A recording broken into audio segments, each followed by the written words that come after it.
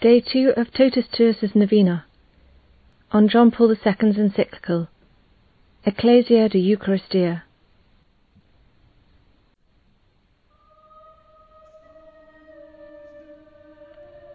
I would like to rekindle this Eucharistic amazement by the present encyclical letter, in continuity with the Jubilee heritage which I have left to the Church in the Apostolic letter Novo Millennio Inuente, and its Marian crowning, Rosarium Virginis Mariae.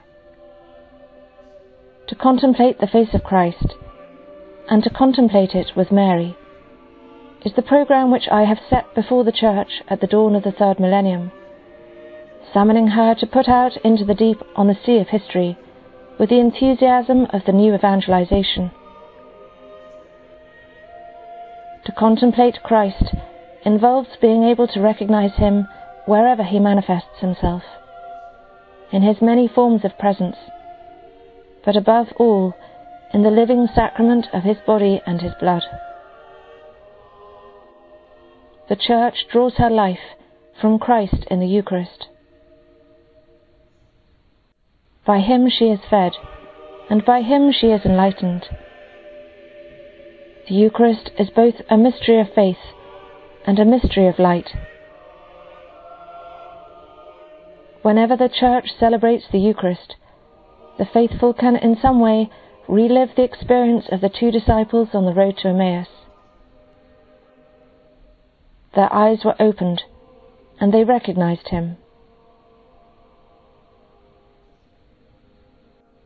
From the time I began my ministry as the successor of Peter, I have always marked Holy Thursday, the day of the Eucharist and of the priesthood, by sending a letter to all the priests of the world.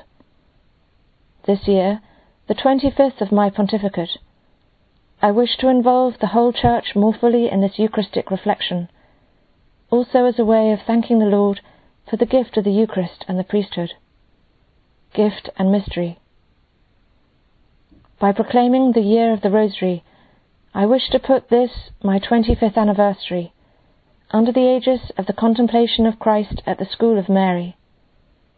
Consequently, I cannot let this Holy Thursday 2003 pass without halting before the Eucharistic face of Christ, and pointing out with new force to the Church the centrality of the Eucharist. From it, the Church draws her life. From this living bread, she draws her nourishment. How could I not feel the need to urge everyone to experience it ever anew? When I think of the Eucharist and look at my life as a priest, as a bishop, and as the successor of Peter, I naturally recall the many times and places in which I was able to celebrate it. I remember the parish church of Nigowice, where I had my first pastoral assignment, the collegiate church of St. Florian in Krakow, Wawel Cathedral, St. Peter's Basilica, and so many basilicas and churches in Rome and throughout the world. I have been able to celebrate Holy Mass in chapels built along mountain paths, on lake shores and sea coasts. I have celebrated it on altars built in stadiums and in city squares. This varied scenario of celebrations of the Eucharist has given me a powerful experience of its universal and, so to speak, cosmic character. Yes, cosmic, because even when it is celebrated on the humble altar of a country church, the Eucharist is always in some way celebrated on the altar of the world. It unites heaven and earth. It embraces and permeates all creation. The Son of God became man in order to restore all creation in one supreme act of praise to the one who made it from nothing. He, the eternal High Priest who by the blood of his cross entered the eternal sanctuary, thus gives back to the Creator and Father all creation redeemed. He does so through the priestly ministry of the Church, to the glory of the Most Holy Trinity. Truly, This is the mysterium fidei, which is accomplished in the Eucharist. The world, which came forth from the hands of God the Creator, now returns to him, redeemed by Christ.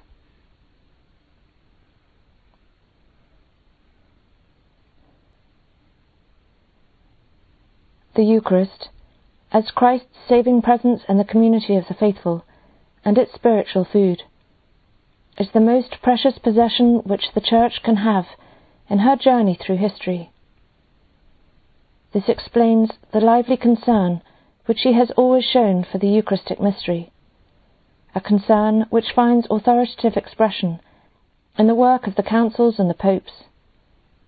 How can we not admire the doctrinal expositions of the decrees on the Most Holy Eucharist and on the Holy Sacrifice of the Mass, promulgated by the Council of Trent? For centuries, those decrees guided theology and catechesis, and they are still a dogmatic reference point for the continual renewal and growth of God's people in faith and in love for the Eucharist. In times closer to our own, 3 encyclical letters should be mentioned. The encyclical Mirae Caritatis of Leo XIII, 28th of May 1902, the encyclical Mediator Dei of Pius XII, 20th of November 1947, and the encyclical Mysterium Fidei of Paul VI, 3rd of September 1965. The Second Vatican Council, while not issuing a specific document on the Eucharistic mystery, considered its various aspects throughout its documents, especially the dogmatic constitution on the Church, Lumen Gentium, and the constitution on the sacred liturgy, Sacrosanctum Concilium. I myself, in the first years of my apostolic ministry in the chair of Peter, wrote the apostolic letter Dominici Cenae, the 24th of February 1980, in which I discussed some aspects of the Eucharistic mystery and its importance for the life of those who are its ministers.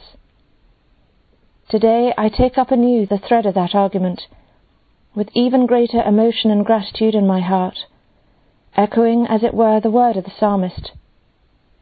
What shall I render to the Lord for all his bounty to me? I will lift up the cup of salvation and call on the name of the Lord.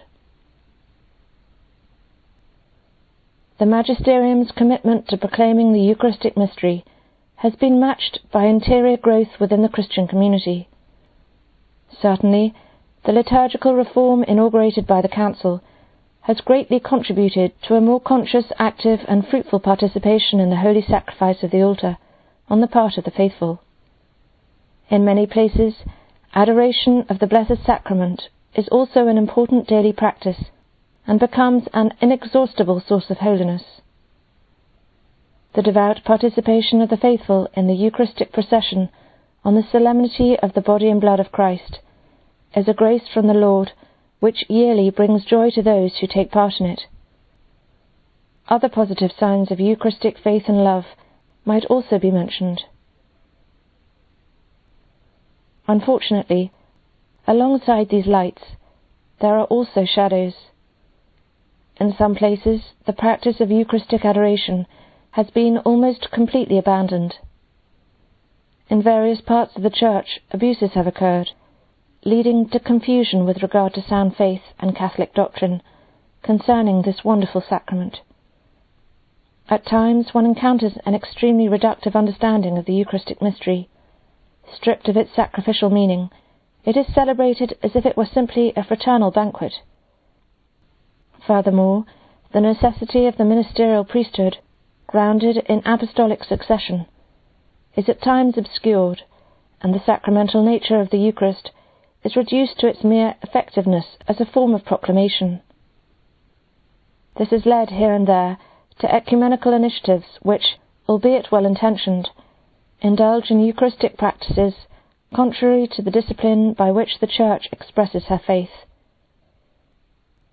How can we not express profound grief at all this?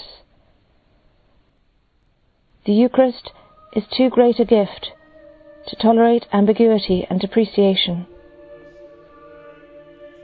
It is my hope that the present encyclical letter will effectively help to banish the dark clouds of unacceptable doctrine and practice, so that the Eucharist will continue to shine forth in all its radiant mystery.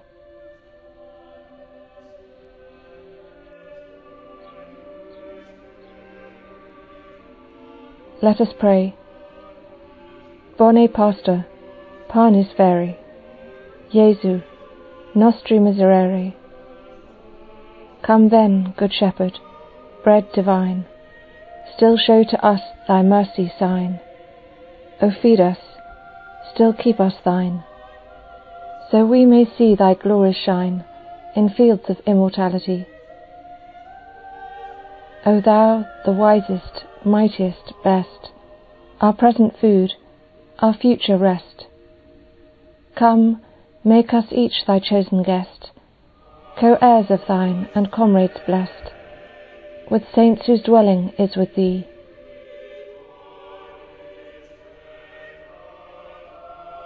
Mary, Woman of the Eucharist, pray for us.